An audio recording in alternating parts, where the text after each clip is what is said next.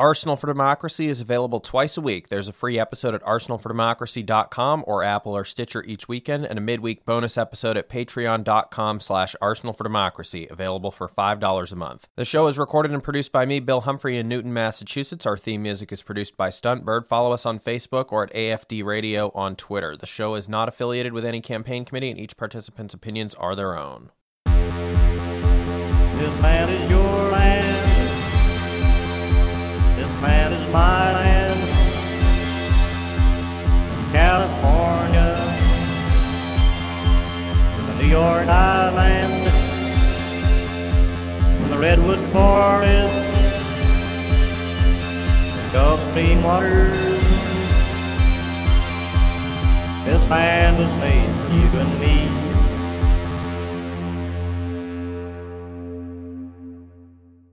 You're listening to Arsenal for Democracy, episode 381. This bonus episode is recorded on Tuesday, June 8th, 2021. I'm your host, Bill Humphrey. Joining me on the line from Idaho is Rachel. Hello, Rachel.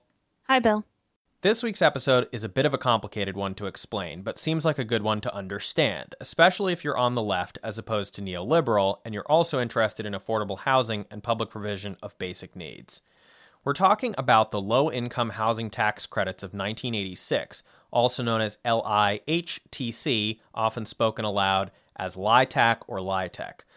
And these tax credits from 1986 are still in effect today and serve as just about the only source of federal public funding, however indirectly, for the construction of new low-income housing stock. This program is something I didn't even learn about until becoming a city councilor, and then I discovered that people who are years or decades more experienced than me in office working on these issues sometimes also don't really understand how it works unless they have literally worked directly for an entity building or funding these housing projects. And so I've tried to explain it to as many people as I can. As usual, our sources will be up at patreon.com/arsenalfordemocracy for this episode, although in this case we're mostly having to rely on more market-oriented neoliberal perspective sources for explanations and statistics, while we then provide our own leftist critique of the views in the sources. Now, our key source for this week, for the most purely informational material, is a January 26, 2021 Congressional Research Service report prepared by Mark P. Keatley. So, what is the low-income housing tax credit system? Well, it's going to remind many listeners a bit of how cap and trade systems are supposed to work, except it's somehow even more incompetent and nonsensical. Instead of giving grants to build low-income housing, the federal government gives out tax credits to a developer, including for-profit developers, for having built some affordable housing. For simplification today, we won't get into all the technical requirements for how much and what levels of affordable housing are required to qualify, but you could imagine a project of, say, 50 units, all or nearly all with rents capped for various lower income tiers as a sort of typical mid-sized project. We're not talking about the projects that are majority market rate and cross-subsidizing the low-income units. So these projects, again, are either almost all or entirely low-income housing projects. So once that federal tax credit is claimed by the developer after construction, the credit is then sold on for less than face value to a different corporation that wants to reduce its taxes. The developer assigned the tax credit sells it for as low as 80 cents on the dollar, depending on market conditions, converting the tax credit into cash to pay back the investors who funded the initial construction. The often unrelated company buying the credit on the market then reports to the IRS the full dollar value as a tax credit against what they otherwise would owe. Those credits add up to about $10 billion per year in federal tax expenditure through lost revenue collection. And, as a reminder, unlike a tax deduction, which reduces your taxable income and thus slightly reduces your owed taxes, a tax credit reduces your actual owed taxes on a dollar-for-dollar basis at the end of the process, although, of course, the tax filer has paid some of that dollar to buy the credit on the market. Again, this tradable credit system that we're describing today, which only builds around 50,000 new units of housing per year nationwide, and a similar amount of units are rehabbed annually, often by nonprofits, for a smaller credit, this entire system exists instead of the federal government just paying to develop affordable housing at a full dollar-for-dollar value. So let's get into a discussion of this, Rachel. obviously, I think you and I view this as an insane Rube Goldberg system and sort of an archetypical example of neoliberalism at its worst. But again, sort of to reiterate here, because it's not even just a matter of the federal government outsourcing the construction of low-income housing. It's also that they're not really providing any support up front to pool the money together to build it. So in order to do that, they have to then add a second layer of marketization around that, where they have to get capital either from investors who are going to expect profits in return, or banks who are going to loan money in exchange for interest in return in order to build those projects. And then they get these resellable tax credits as a source to basically pay off those investors and banks after they've done the construction over a period of time. So, Rachel, I was curious to get your sort of initial thoughts, as I know this was also a topic that was totally unfamiliar to you until we started working on it. Yeah, I kind of knew that low-income housing was in dire straits and has been for several decades, but I don't think I realized just how complicated the system was. And I didn't realize that it's like just giving money to private markets, like public money to private markets. And I mean, and not even efficiently. No, yeah, in like the weirdest, most convoluted way possible. And then we're losing $10 billion per year in lost revenue collection. So it doesn't seem to benefit anybody, just because like the number of new housing units is so low, and because we're losing out on this revenue collection on the other end, it just doesn't really seem to be benefiting anybody except for these private real estate investors. And so it's kind of mind-boggling that instead of actually actively investing in low-income housing in a public manner, we've chosen to make it as complicated and as like marketized as possible. Right. And again, to sort of really zero in on this inefficiency point here, not only are we not building that many units with this system, but again, it's not just like the federal government handing over money to a company to build a project, because they don't get the money until after the project is done, and then it's spread out over a 10-year period and has to basically go to pay back the investors at a profit or pay back the bank with interest. So again, let's say that the market in a particular year is such that these the resale value of these tax credits is trading at 90 cents on the dollar, right? So that means that if the federal government gives out $10 billion worth of tax credits, only $9 billion of that, and this is again just a macro simplification here, only $9 billion of that is actually going toward the construction of housing and paying back the investors, right? So not even just the construction of the housing itself, but also including the profit streams and bank interest going back to the people that provided the capital upfront to build this housing.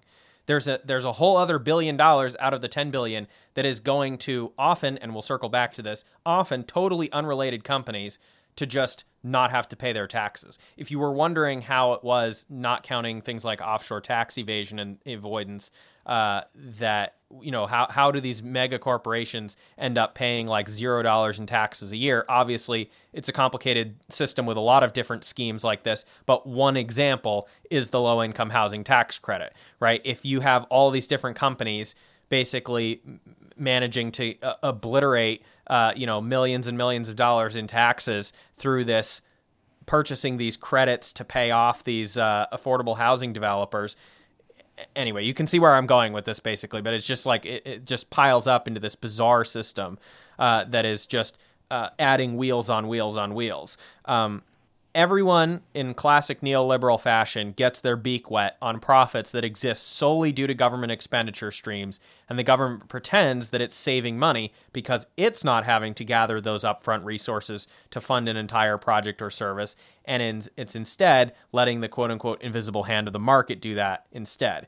Any problems that arise with the housing itself are then kept at arm's length from the government. Gradually, the state capacity to provide basic needs just sort of withers away, and the state only knows how to give out money to private companies over time to do things it could do on its own, probably for less money total, and certainly with more of the dollars actually going to the intended purpose instead of being partially diverted into investor profits and partially diverted into tax liability reduction for other companies. Most importantly, I want to emphasize the LIHTC system is totally inefficient and insufficient even under its own limited logic. In many, if not all, markets in the U.S. with a housing crisis for low-income people, the converted market value of the LIHTC for a project does not actually cover the cost of a project, even when coupled with money that can be raised from bank loans and from for-profit investors who make their returns either from the actual rents from the low-income renters or from the yearly sale of these annual tax credits over a 10-year period. This means because the converted value of the LIHTC does not cover the project costs and also doesn't cover the gap between the private funding sources and the total cost, the developers also have to then go find additional funding sources.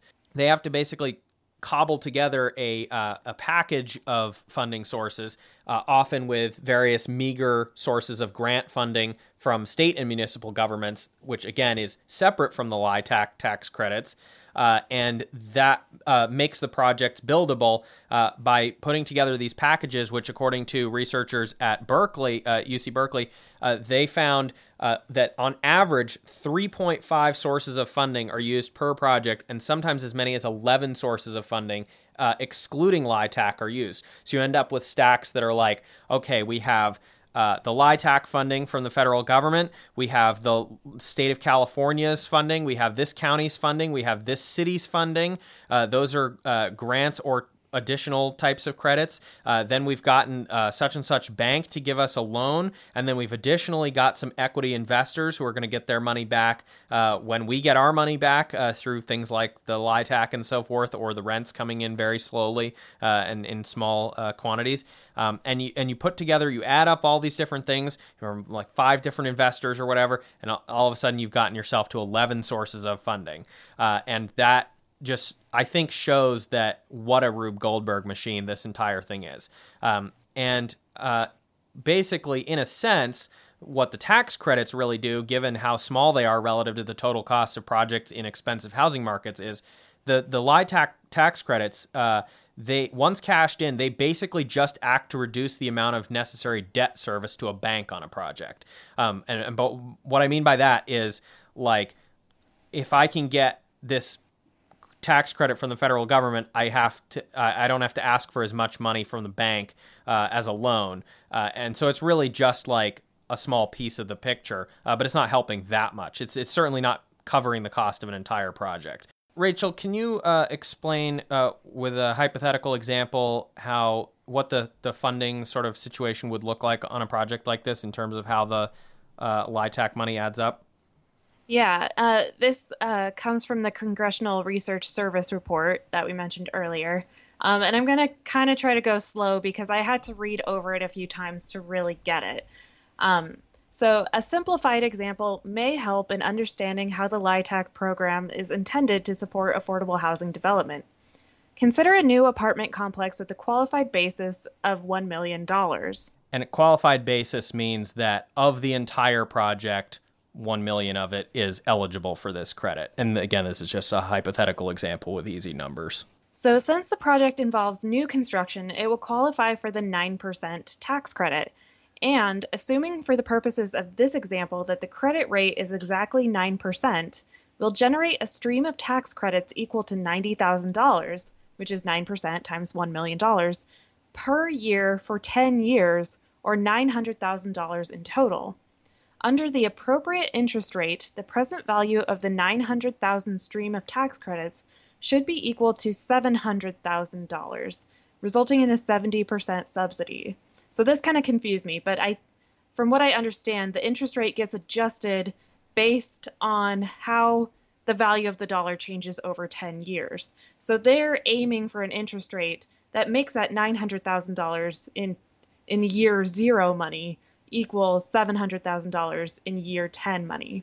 And this results in a 70% subsidy.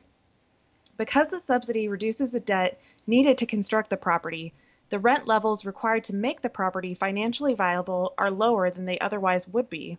Thus, the subsidy is intended to incentivize the development of housing at lower rent levels, and thus affordable to lower income families, that otherwise may not be financially feasible or attractive relative to alternative investments.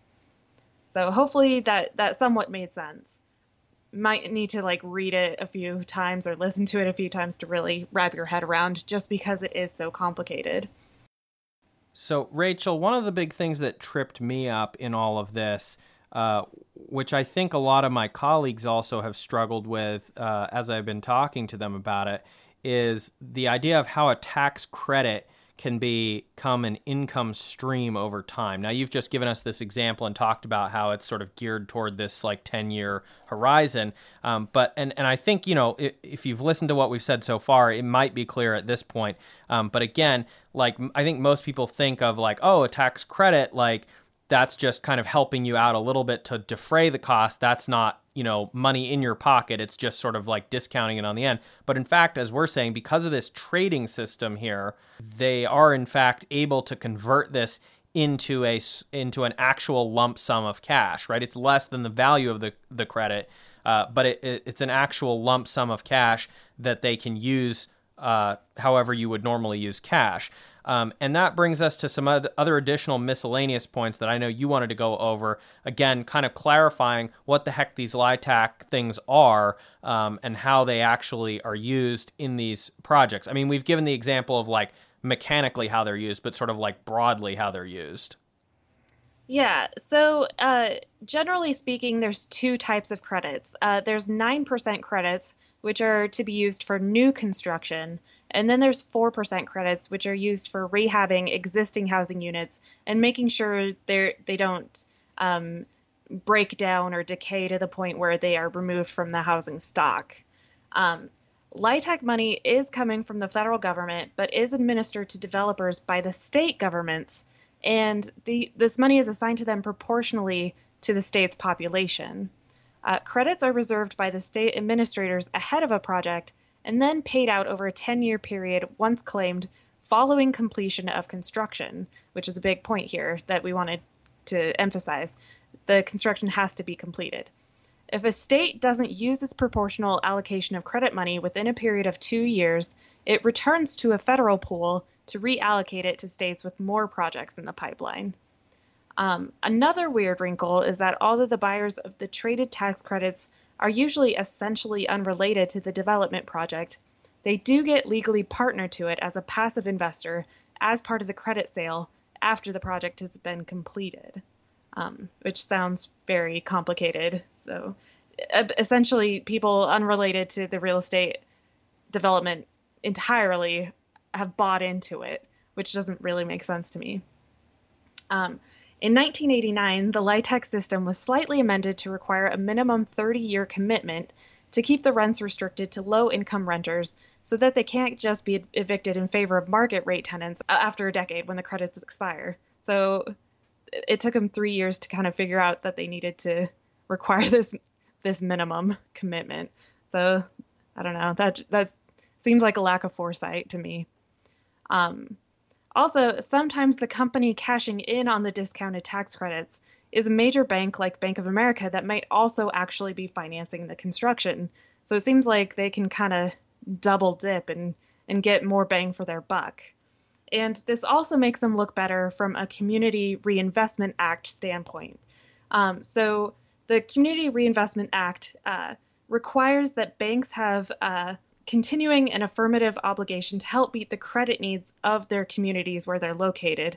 And this includes low and moderate income neighborhoods where they are chartered, consistent with the safe and sound operations of the institutions. So this requires that banks are investing in their communities, and is probably just making sure that banks don't act in ways that contribute to redlining in a community where they just aren't investing at all and just kind of letting the community decay over time just because there's no investment from these banks. And so the Federal Reserve actually rates banks on a scale from non-compliance to outstanding. And you are entitled to see a bank's CRA rating, and it has to be publicly available, which I am actually kind of curious about now to see how some of these big banks, such as Bank of America, actually rate. It's a good point, though, to emphasize that although a lot of the examples we've been talking about are an unrelated company that doesn't really have to do, they might not even be in real estate at all or in any capacity, even as a lender. They just want to get their tax liability reduced, so they purchase the credits. In some cases, it is an actual participant in the project like Bank of America. And I assume what they're doing is basically, again, reducing that debt service load in exchange for getting their tax liability reduced. We also wanted to touch on a 2009 paper from the Joint Center for Housing Studies at Harvard University about how the recession affected the LIHTC tax credit market.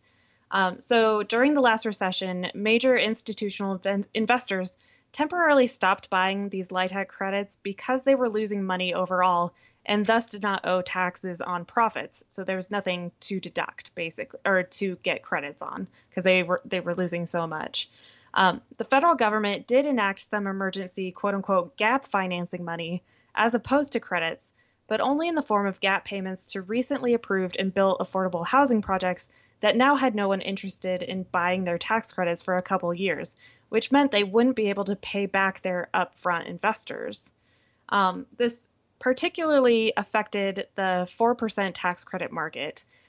So one of the fixes that was enacted was a tax credit exchange where people could buy and sell their 9% credits. However, 4% credits were ineligible for the tax credit exchange program.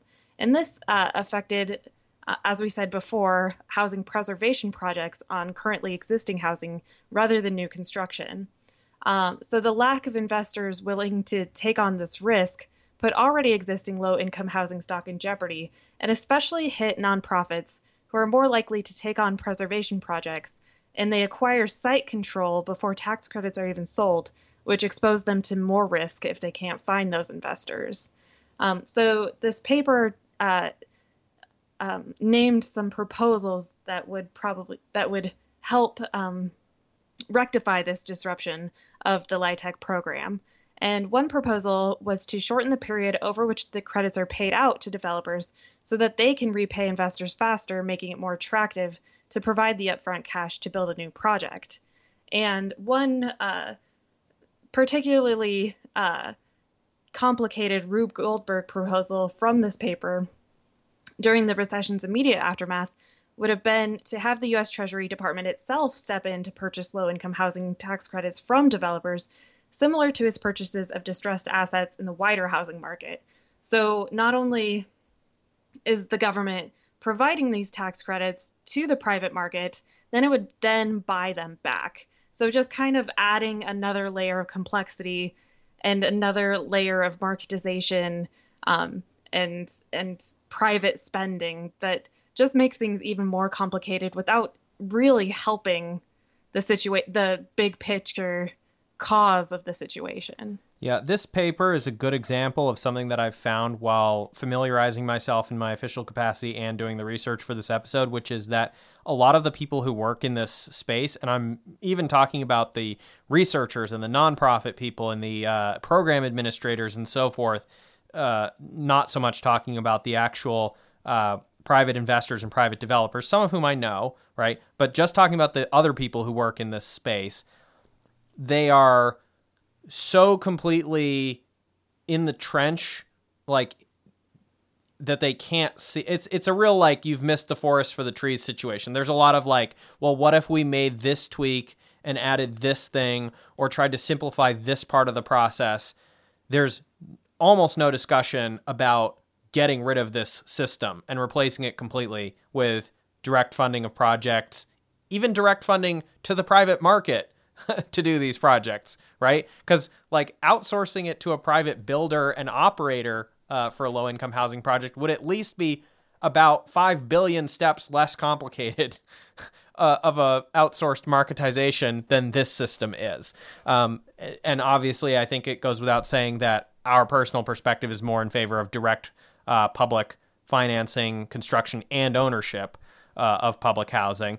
But this paper is a great example of the people who just cannot see over the horizon to like a different way of doing this. So it's all just about making these bizarre little tweaks to this system. So I did want to go back at this point to talk about the Tax Reform Act of 1986, which is the origins of LIHTC, the Low-Income Housing Tax Credit, because I wanted to kind of talk about that context and, again, why I think this is such a pinnacle of neoliberalism from the era in which that was really starting to erupt onto the scene with full force and like completely take control of the political system as the dominant ideology. Obviously, it had been percolating through the 70s and so forth, but this is the point where you start seeing it really get baked in ways that are literally still lasting almost unchanged to present. I mean, you know, they do tweak some of the requirements here and there, like say, oh, you have to adjust this level of affordability and that kind of thing. But apart from that, it is fundamentally the same system as passed in 1986 with that change that we mentioned earlier in 1989, which was, you know, just a few years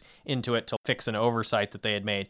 But the Tax Reform Act of 1986 overall was a bipartisan round of major Reagan tax cuts from his second term. One of the big changes in this package was a shift in tax policy toward favoring homeowners and away from favoring rental property landlords, which in turn discouraged rental housing stock from remaining as rental property as opposed to owner-occupied. I mean, it didn't obviously discourage everyone because there's still money to be made as a rental landlord, obviously, but it, you know, in terms of overall trends, that was sort of the discouraging effect that it had, and at least definitely definitively shifting toward promoting home ownership quite affirmatively. One of the other features of this tax reform changed certain rules about corporate real estate losses in a way that was probably good overall, because real estate is often used to disguise profits as losses, but which also ended up weirdly pushing a lot of publicly traded corporations with no particular interest in housing to be bigger buyers of the low-income housing tax credits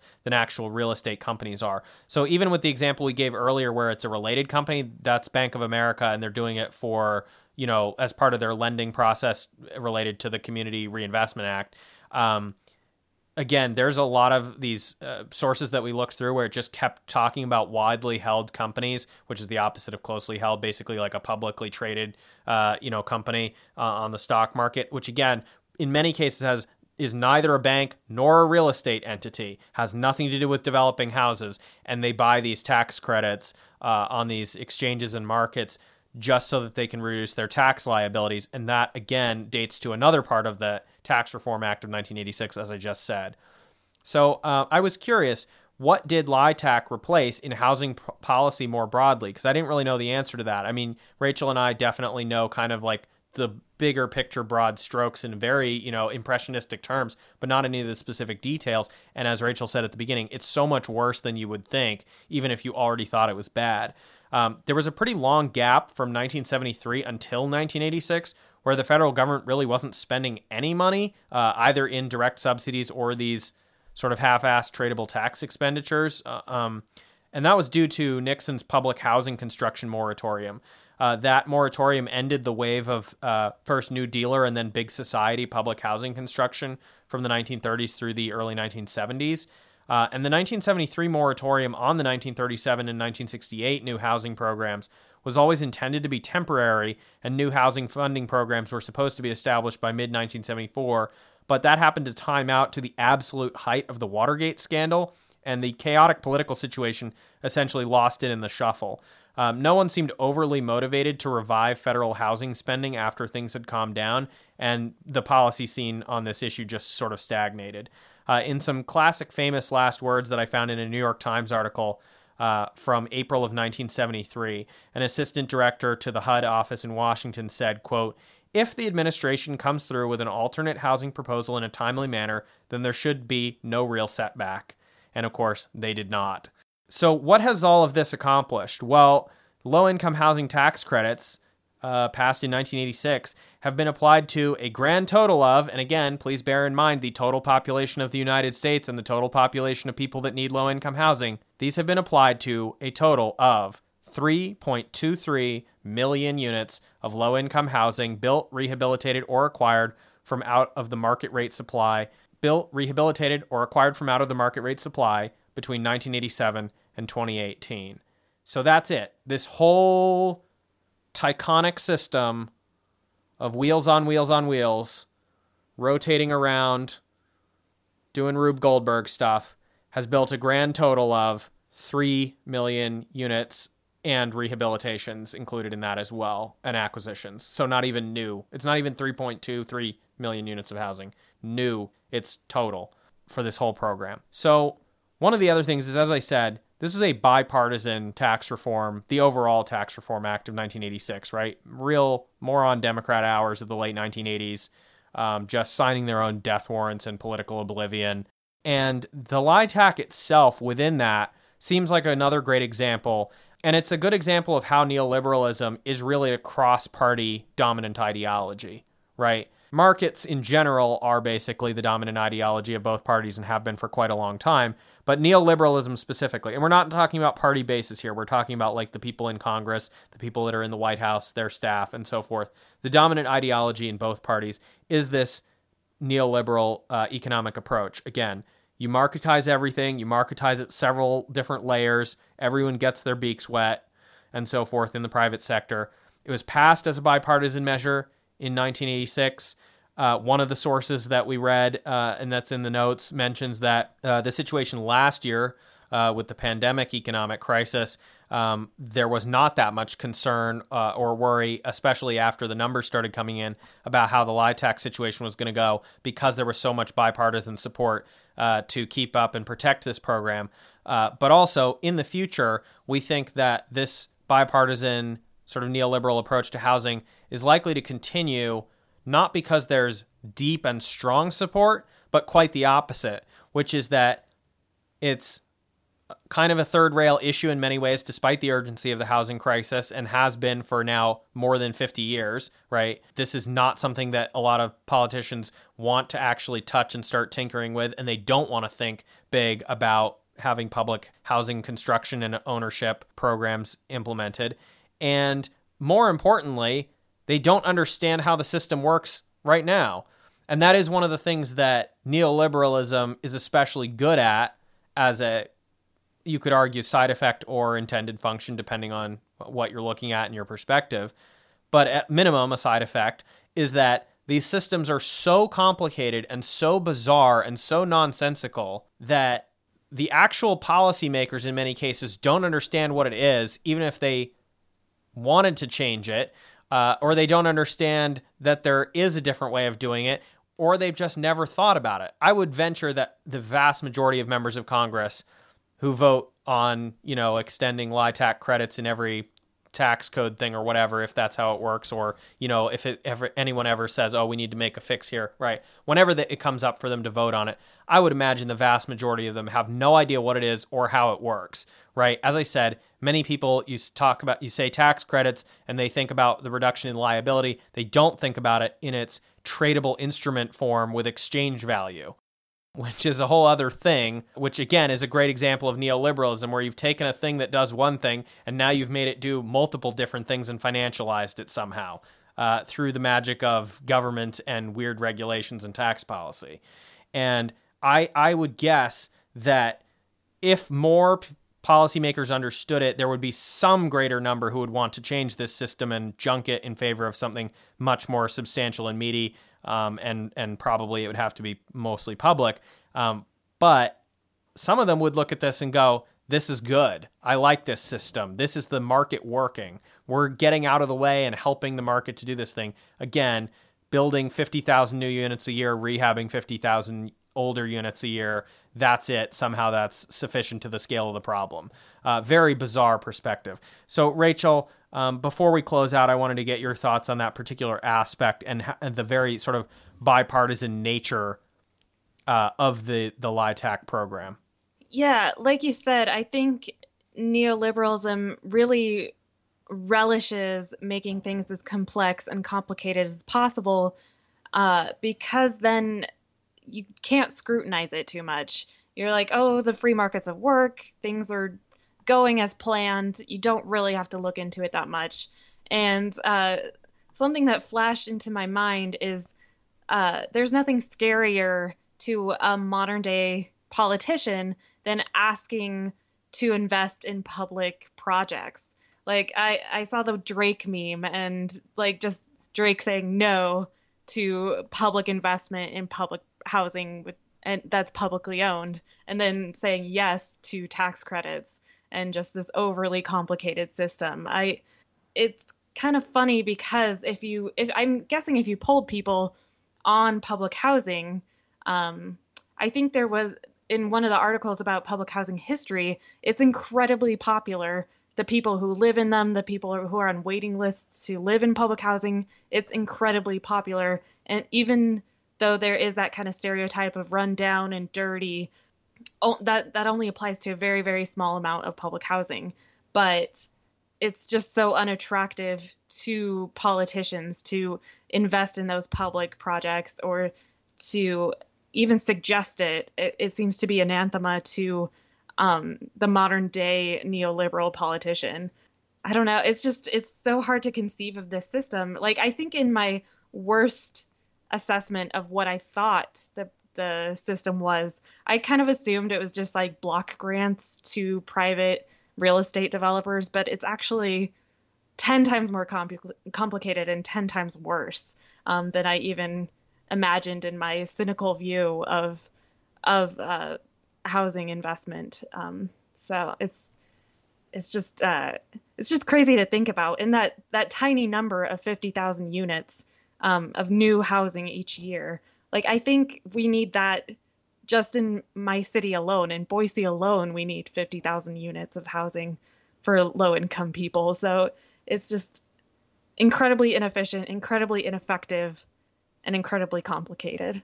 Yeah, there's not really much else to say on it. It's a very perplexing way of doing things to, I think, a normal person, right? Anybody that's not totally captured by the neoliberal ideology and propaganda of the markets and all of that stuff.